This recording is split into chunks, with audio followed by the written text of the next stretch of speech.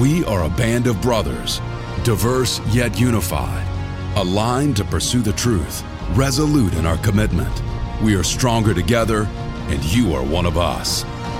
This is the Brotherhood Podcast. Brothers, welcome to the podcast. Today we get to tune in and listen to our November luncheon with Pastor Lee Martin. Let's tune in and listen to his message to the Brotherhood. Thank you, guys. Wow, I love both those guys. They are truly my brothers. Great to see everybody. Thanks for coming out today. Man, I've been looking forward to this. I think some of you know I was supposed to speak back in September, and I got COVID like 2 days beforehand, and God had really laid this passage of Scripture on my heart that I wanted to share because it's meant a lot to me, and I always see new, rich things in this passage of Scripture. So if you've got your Bible, I want you to turn over to 1 Samuel, the 14th chapter. You can take that out on your phone. I'd love for you to take out your phone to take a couple notes maybe as well, because there's a few things I want to say. The thing I want to do, because I'm a normal guy, so I have an ego, and it's hard sometimes to go, what do I want to happen out of this? And there's this part of me that's like, I want these guys to respect me. I want these guys to think I'm a good communicator. I want these guys to think I'm a good leader. But really, when I just lay that before the Lord, I'm like, that's not really what I want. In the flesh, that's what I want. Because I know so many of you, I respect so many of you. Like, I want to be a player among this kind of group of men. But that's not really what I want. What I really want is that we would walk out of here today with some tools that would sharpen us, like some things that would help us practically in the way we're trying to live out our lives as men of God. And so that's why I would say, if you're going to take some notes, take a few notes today, because I think maybe this will help you the same way that it helped me. That's my prayer, at least. So let's start with this. Some of you have heard me share this story before, but you may or may not know who the explorer Ernest Shackleton is. Okay, he was a polar explorer back at the turn of the 1900s, and he was in this battle against a guy named Edmondson to get to the South Pole, to be the first person to get to the South Pole.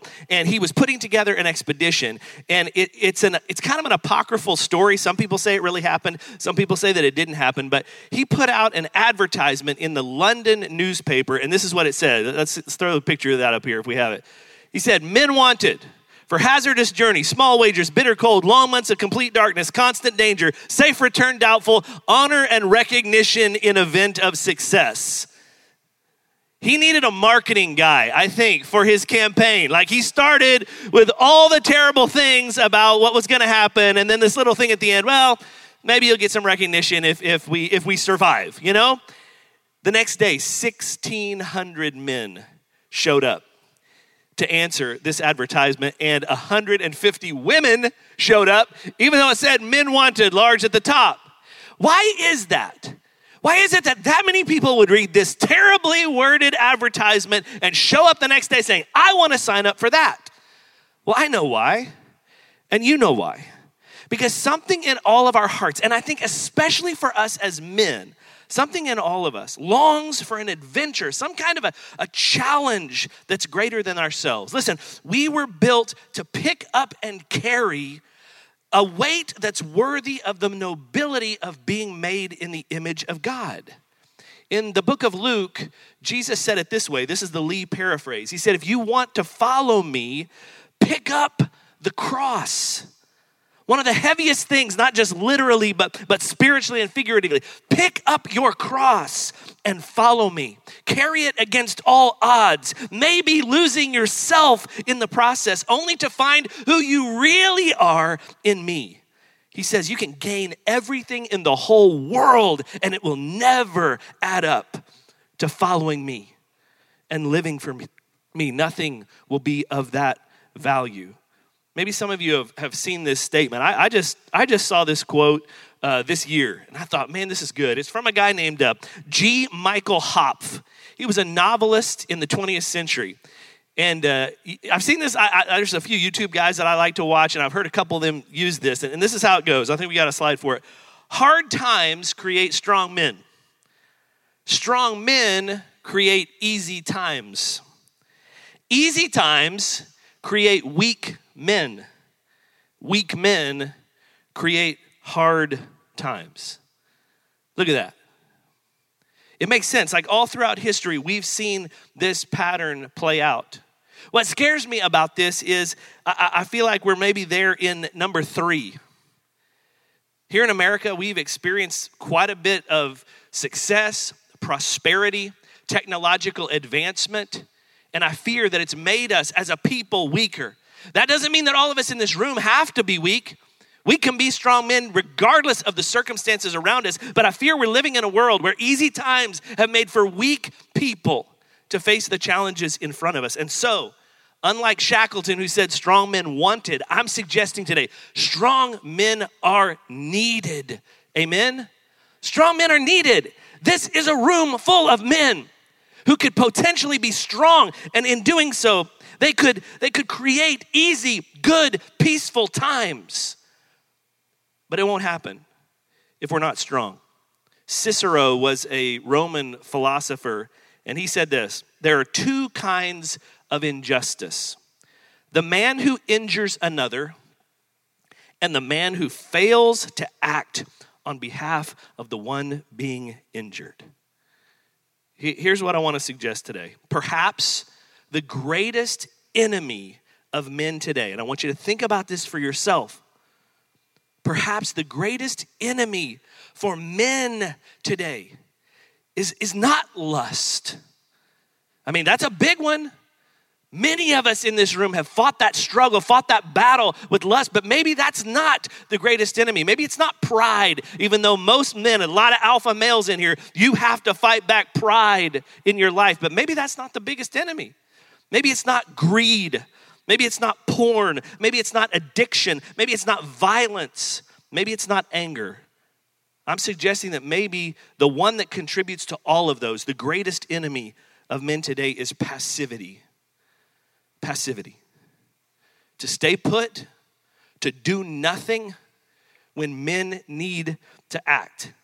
And you don't have slides for this, but I was thinking about this after I sent in the slides. I think passivity takes different forms. And so I want to talk to different groups of you in this room. Here's the first one. You don't have a slide, but you could write this down. Passivity takes different forms, and the first one is the passivity of losing heart. Losing heart. What is this? This is losing the desire that maybe you once had to move forward against opposition, and instead just pursuing comfort in your life. So who am I talking to? I think all of us can deal with this kind of passivity, but I'm talking to older men my age and older. I think this is a danger for us. Let me ask you these questions. Are you tired? Are you worn out? Have you lost your will to fight? See, there's this temptation to think that starting something new, or facing a big challenge, or taking a big risk, there's a temptation in some of you my age and older to say, that's a young man's game, right? I did that a long time ago, but now I've established myself, I'm comfortable, I can take my foot off the gas. That's a young man's game to get in there and push myself and take a new horizon. And that's the enemy in your life. Passivity can come in losing heart. You know what this makes me think of? Anybody in here like the movie Braveheart? It's one of my favorite movies. There's this scene where William Wallace has been kind of marching through Scotland. He's about to get to England, and King Longshanks sends his son's wife to go and meet and try to negotiate some peace before it gets out of hand. And she and William Wallace have this conversation in her tent. And remember what she says? She says, I come with a message from the king. I come to offer you titles and lands. I come to offer you this chest of gold. And Wallace says this. He says, titles and lands and chests of gold. What? So that I can be Judas? And she says this. Love this line. She says, peace is made in such ways. And do you remember what he says? Slaves are made in such ways. Don't you think for a second that the enemy is not going to come to you and barter peace? Offer you comfort. Hey, you did your time. You led the way. You broke the ground. Now, settle down. Slow down. Get comfortable. You've earned it. Slaves are made in such ways. This is a cage for strong men. Listen, the enemy doesn't have to make you corrupt if he can just make you comfortable. Here's another way that passivity presents itself. The passivity of living in fear. And I think this can impact all of us, no matter your age, no matter your place in life.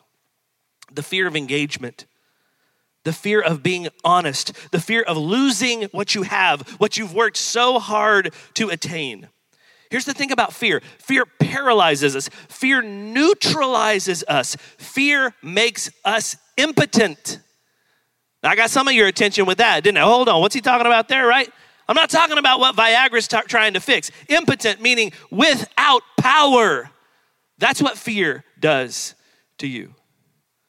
It paralyzes you. And it's the number one thing that God says in his word that we've got to guard against. Did you know that? The number one command all throughout the Old and New Testament is basically some version of fear not. Don't be afraid. Why would God say it so much? Because we're so susceptible to it, and it renders us powerless to do anything in the world in his name. You know what this makes me think of? Another movie, Saving Private Ryan, one of my favorites. You remember this scene at the end in the Battle of Ramelle? And Private, what was his name? Mellish is upstairs. And he encounters a German soldier on the second level of that building. And they get into a hand-to-hand combat. You remember, it's a very uncomfortable scene because you know how it ends. The German soldier is on top of him, slowly pushing the bayonet's blade into his chest and killing him. But all the while, Corporal Upham, do you remember? He's on the stairs, just right around the corner. He's got a machine gun in his hand. He's got ammo draped over his shoulders, but he's standing there shaking with fear. He could go up. He could save his friend, but instead he's afraid of what he'll encounter if he goes up there, afraid of what it might cost him. And so he stays paralyzed. His friend dies, and he's so weak and paralyzed that when the large German soldier comes around the corner to go down the stairs, he looks at him. He is so much not a threat that he just walks right past him and back out into the battle. Fear can paralyze you and make you powerless. And don't you think for a second that the enemy is not going to bombard you with fears of all the things that you might lose if you truly follow Jesus and accept the God-sized mission that he's given for your life. What you might lose if you changed your lifestyle, if you rearranged your schedule, if you reoriented your priorities, if you changed how you spend your money. What kind of trouble might that cause with your boss? What kind of trouble might that cause with your wife? What kind of trouble might that cause with your kids or even with yourself? And we fail to ask the most important question, the question that the enemy does not want any of us asking is, what might it cost if we don't? Not just us, but our families and the world into which we were born at this time, right now. What might it cost if we stay fearful and neutralized and powerless? Listen, the enemy doesn't have to make you fail if he can just make you fearful. Here's the third one. The passivity of never really growing up. This is an unwillingness to stop being selfish, to not only refuse to put the needs of others above ourselves, but really to not think about them much at all. To be boys in men's bodies. Those of you that are in your 20s and your 30s, and maybe some of us in our 40s, this is a temptation to never grow up. Jordan Peterson, Canadian psychologist, calls this the Peter Pan story. I'd never seen this in Peter Pan until I saw him laying this out. Peter Pan is the boy that refuses to grow up. And why would he? What a life he has, right? And the only example of an adult in his life is Captain Hook. And he doesn't want to trade the blissfulness of his youth to be an adult like Captain Hook. I mean, Captain Hook's incomplete. He doesn't even have a hand. And why doesn't he have a hand? Because the crocodile of chaos, remember in the story, has the ticking clock inside of him. It's the idea of time. Time has taken a piece of us as adults, and eventually it will devour us completely. And if you're a little older, you know that. What was it? Al Pacino's character in Any Given Sunday. He's like, when you get older, things get taken from you. And you don't realize that until you get older. That's Captain Hook. He's on the run constantly because time is on his heels and it means to devour him. And that's what Peter Pan says. I don't want any part of that. I'd rather stay a boy where I have all this potential. And not to mention, he is the king of where? Neverland. Nothing. A land that doesn't really exist except in his mind. Oh, and he's a leader, but of who? The lost boys, of whom he's the chief. And some of you in this room, you're starting to put some accolades behind your name, but you refuse to grow up. And you're the chief of the lost boys. And what about Tinkerbell? And I'd never seen this before. Peterson said Tinkerbell is the fairy of porn. A relationship with a woman that demands nothing of you. And that's where a lot of you are. Just turn to that because there's no demands made on me to be the kind of man I need to be in a relationship when I can find gratification here. The passivity of never growing up. Listen, to grow up means to choose to sacrifice, to give up some of what's fun and easy now for the weight and the significance and wisdom that only comes through hard work and commitment and selflessness and faithful obedience. And don't you think for a second that the enemy is not involved in all those thoughts that run through your head, that you're not really ready to give up all the hobbies that you most enjoy, that you're not really ready to settle down and not just make all the decisions for yourself and be in total control of your life, that you're not really ready. And why would anyone want to take all of my income and spread it out to my family when I can spend it all on myself? Don't you think he's not behind those lies? See, the enemy doesn't have to make you immoral if he can just keep you immature. And if you remain passive, you will remain powerless. And the cost of that is inestimable to you and to a lot of other people. Shackleton said strong men needed, but for the world we live in, that's not enough strong men. He said strong men wanted. The world we live in, strong men are needed desperately. And I know you probably have your reasons, good reasons, for remaining passive. But so did the people of Israel. 1 Samuel chapter 14. You might notice that right before this in chapter 13, we get a picture of what's going on in the lives of the men of God in Israel. They were defeated. They had been routed by the Philistines, their enemy. In fact, they had been so humiliated that they didn't have any weapons. King Saul and his son Jonathan were the only two men in Israel that had a sword. Everyone else just had farm utensils, and even those they had to take to the Philistines and pay a very high price just to get them sharpened and maintained. They were defeated. They were on the run. They were scared and in hiding from their enemy. And maybe you're feeling that way today. Maybe you feel defeated. Maybe you feel disarmed, unsure how to fight the battle that's in front of you. Maybe you're in hiding. There's a lot of men that will come into a room like this, shake hands, greet people, but you're hiding. I understand that. I've been there. But in walks Jonathan into this story. Jonathan is the king's son. He has a friend with him, an armor bearer, a guy that carries his shield with him as he carries his sword into battle. But Saul is afraid. Saul is hiding, it says, out on the outskirts of the kingdom. He has an army of over 600 men, but he's unwilling to act. And Jonathan comes to a point that I think some of you need to come to today, and that is, it doesn't matter what anyone else is doing, I'm going to act. I'm going to do something. I'm not just going to sit here and be defeated. I'm going to act. I'm going to do something. And so he says, let's go. I love that. Just let's go. That's what he says. Look at 1 Samuel 14, verse 6. Jonathan said to his young armor bearer, come, let's go over to the outpost of those uncircumcised men. Perhaps the Lord will act in our behalf. Nothing can hinder the Lord from saving, whether by many or by few. Now, those last two statements are really interesting. Jonathan has all this faith. He's like, nothing can stop the Lord from saving. Whether by many or by few, like we can go just the two of us and we can see a victory because it doesn't matter to God. But then the line before that doesn't seem to have quite the same faith. He says, perhaps the Lord will work or act in our behalf. Either way, I'm going. You see, there's a risk.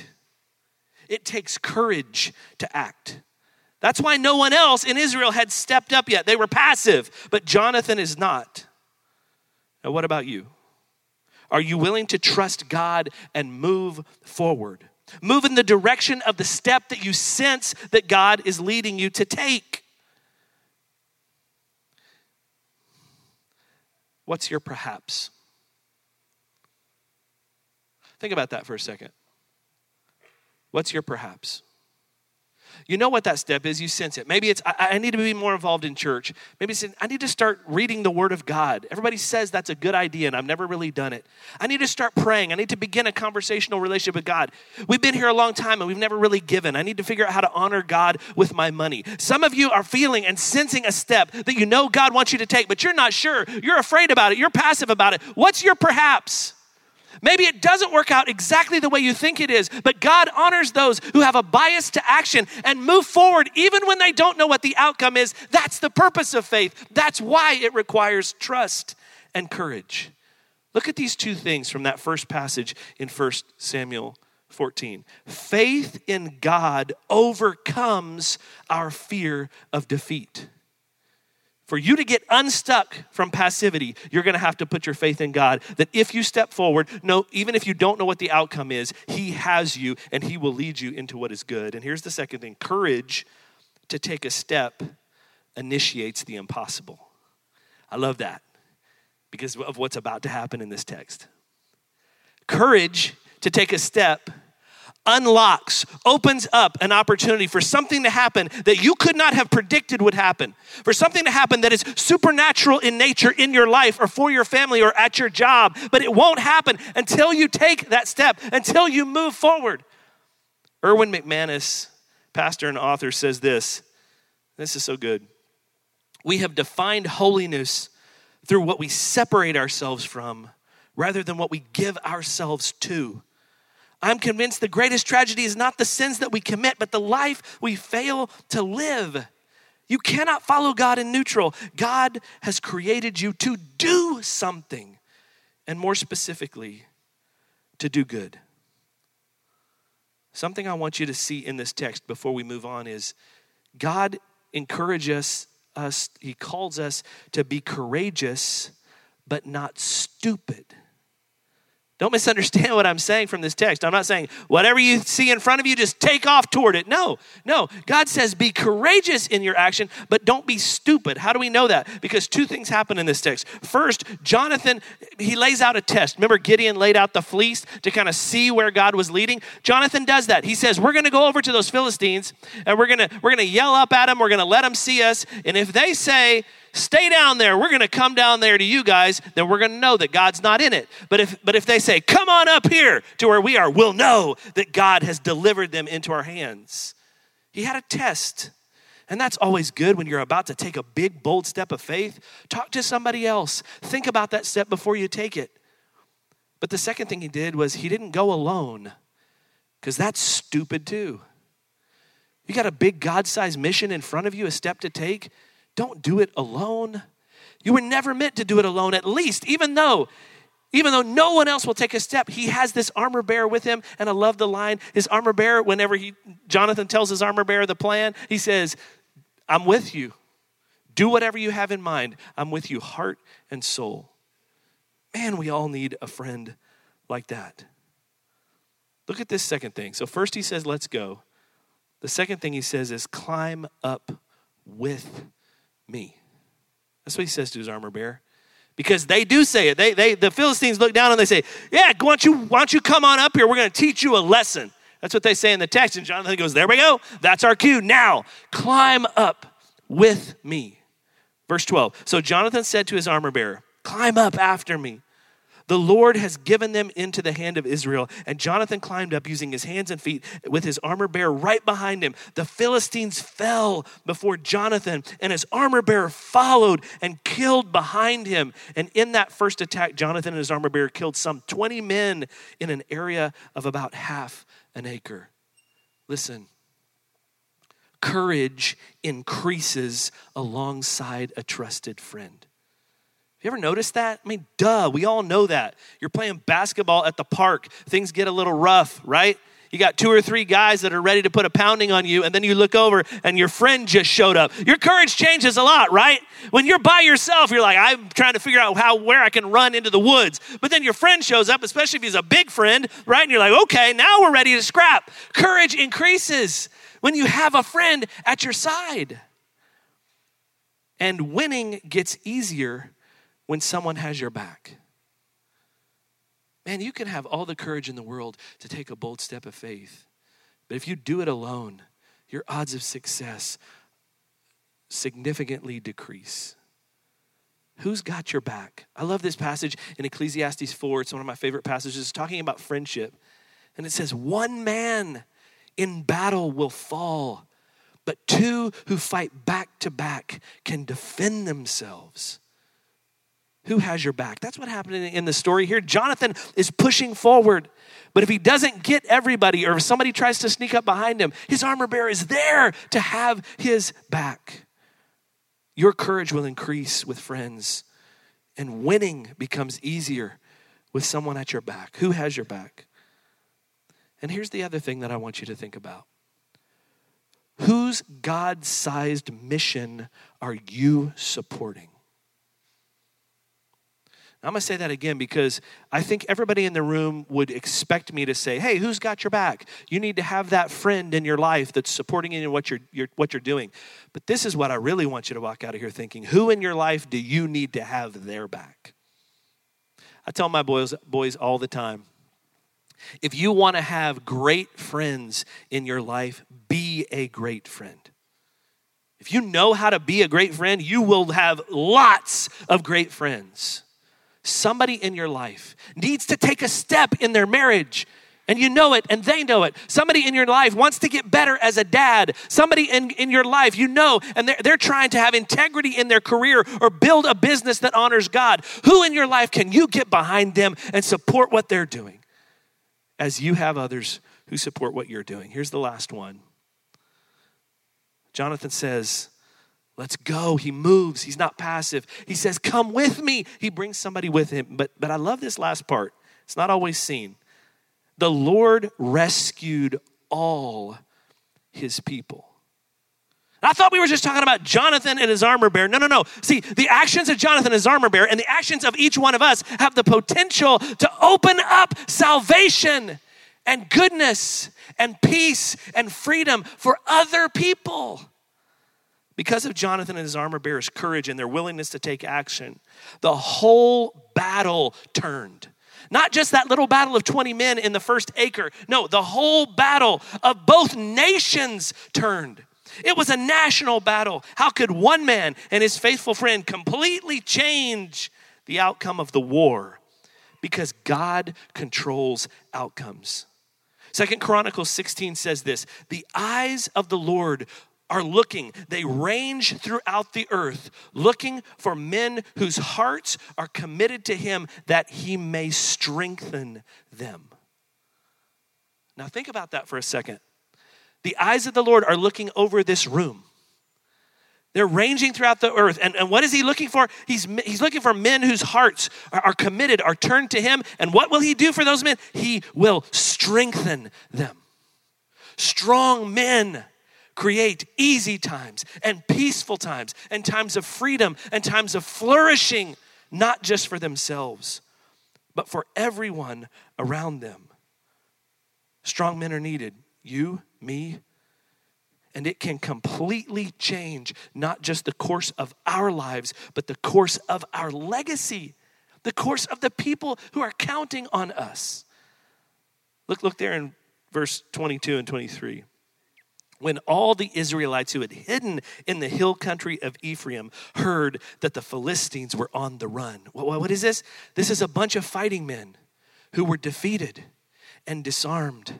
They had hidden away in caves and forests because they didn't want to die. They didn't want to lose what they had. But isn't it interesting that when they heard that the battle was turning, because of the courage of this one man and his good friend, they started coming down out of the hills. Their courage was increased. And what does it say?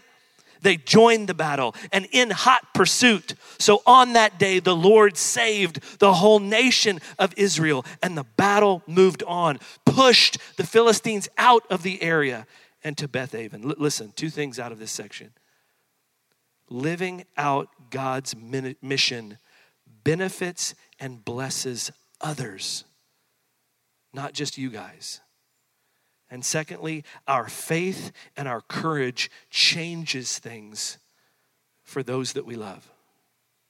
I mean, it would be enough if I shared with you some practical things that would help you when you walk out of here. But God is so good that it's more than that. When we pursue him, it doesn't just help us. It changes things for the people that are around us. So here's the question. Who's counting on you? Those who work for you? Those who live in your home, the brothers that are maybe around the table where you sit. People are counting on you to be a strong, godly man. You see, strong, godly men don't just make easy times. They make healthy homes.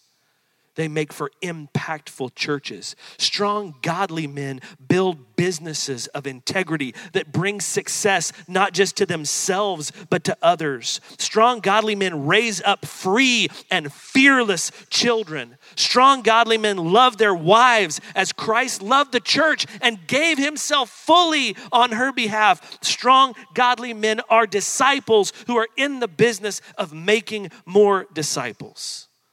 Strong men are needed today as much as ever. And I really believe you are those strong men. You are those strong men if you will allow God to build that in you. Don't be passive. With faith, with courage, move forward. We'll do that together. Let's pray. Dear Heavenly Father, what might a room full of strong men like this do in not just our city, but in the world? God, I know that prayer sounds grandiose, but you are a grandiose God. And the number of people that are represented in this room, those that we have influence on, those who are part of our families, it's almost innumerable, God. So what could a room like this of strong, godly men do? God, we want to find out. God, guide us. God, lead us. God, give us courage that we might not be passive, but like Jonathan, we would move and we would go together. Every head bowed right now, every eye closed, I want to give you an opportunity to respond.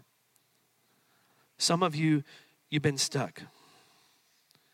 You've been stuck in the passivity of fear. You've been stuck in the passivity of not growing up. You've been stuck in the passivity of losing heart. And you're saying, no more. I want to move. I want to move toward Jesus, which is the same as taking a step toward life. And so I want to give you a chance to respond right now.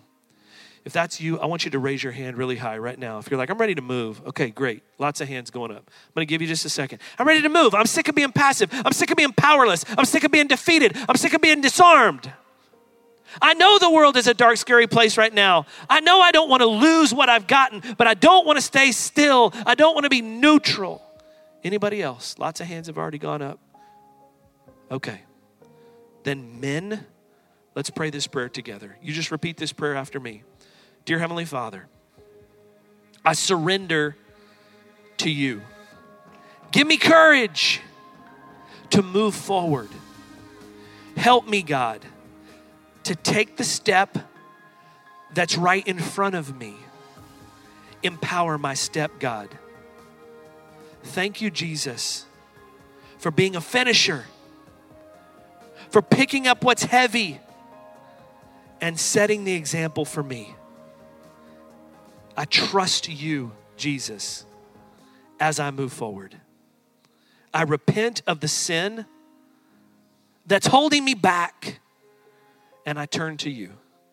Thank you, Jesus, for saving me. In Jesus' name, amen.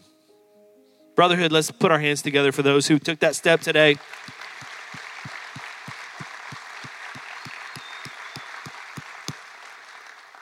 Man, I love that you guys are taking that step. I hope this was helpful. Did that help somebody today? Okay, I hope so. Because, man, that's been helping me. That stuff's really been helping me. Mark and Johnny kind of laid this out at the beginning, but I want to double down on it. Look at this. I was just back in the back talking to Tom Shaughnessy before this started, and I was just like, look at this room. Like, what's represented in this room? Businesses and families and leadership and skills and ability. Like, it's unbelievable what's in this room. We want to steward this well. We do, guys. And I know maybe some of you are here for the first time. Maybe you don't come to our church and you just came to check this out. We are so glad that you're here. Join in what we're doing. See, I don't like to call Brotherhood the ministry to men at Church on the Move. I like to call it the movement of men. It's a movement that I want you to be a part of. We're not just here to gather for breakfast on Friday morning to just kind of get our batteries recharged and then go out and have a good Friday. That's way too small of a goal. I would love for Church on the Move and this group of men right here to be known in this city, to be known around the world as men who are living this kind of life. Boy, those guys at Church on the Move, that's a different group of guys, man. Those guys are moving forward. That's what I want. And I want you to be a part of this movement. But as Mark and Johnny said, like, it can't be built and happen on the backs of just a handful of incredibly faithful people. We need more help. So today, take your phone out. Text the word Brotherhood to 23101. Click on the link there that says volunteer, get involved, and find a spot where you can serve, because when you do that, it makes more room for more guys to be a part of a movement that has the power to change outcomes in the world. So if you haven't engaged your gifts, if you're not serving anywhere, this is a great place to serve. And I hope that you'll do that. Pastor George coming up next week. Isaac Whitty here this weekend. Man, we're excited about it. And one more thing that I wanted to mention. We've been in some meetings lately. The first weekend of February, we're having our Brotherhood Summit Conference again. So put that on your calendar. First weekend of February. We want to see you there. We're already working on some incredible speakers. But, it's not about coming and just hearing speakers. It's about us being together, rallying together, focusing on the same thing, men on a mission, and really starting out 2022 in a powerful, momentum-filled way. So put that on your calendar. First weekend of February 2022. We want you to be a part of the conference.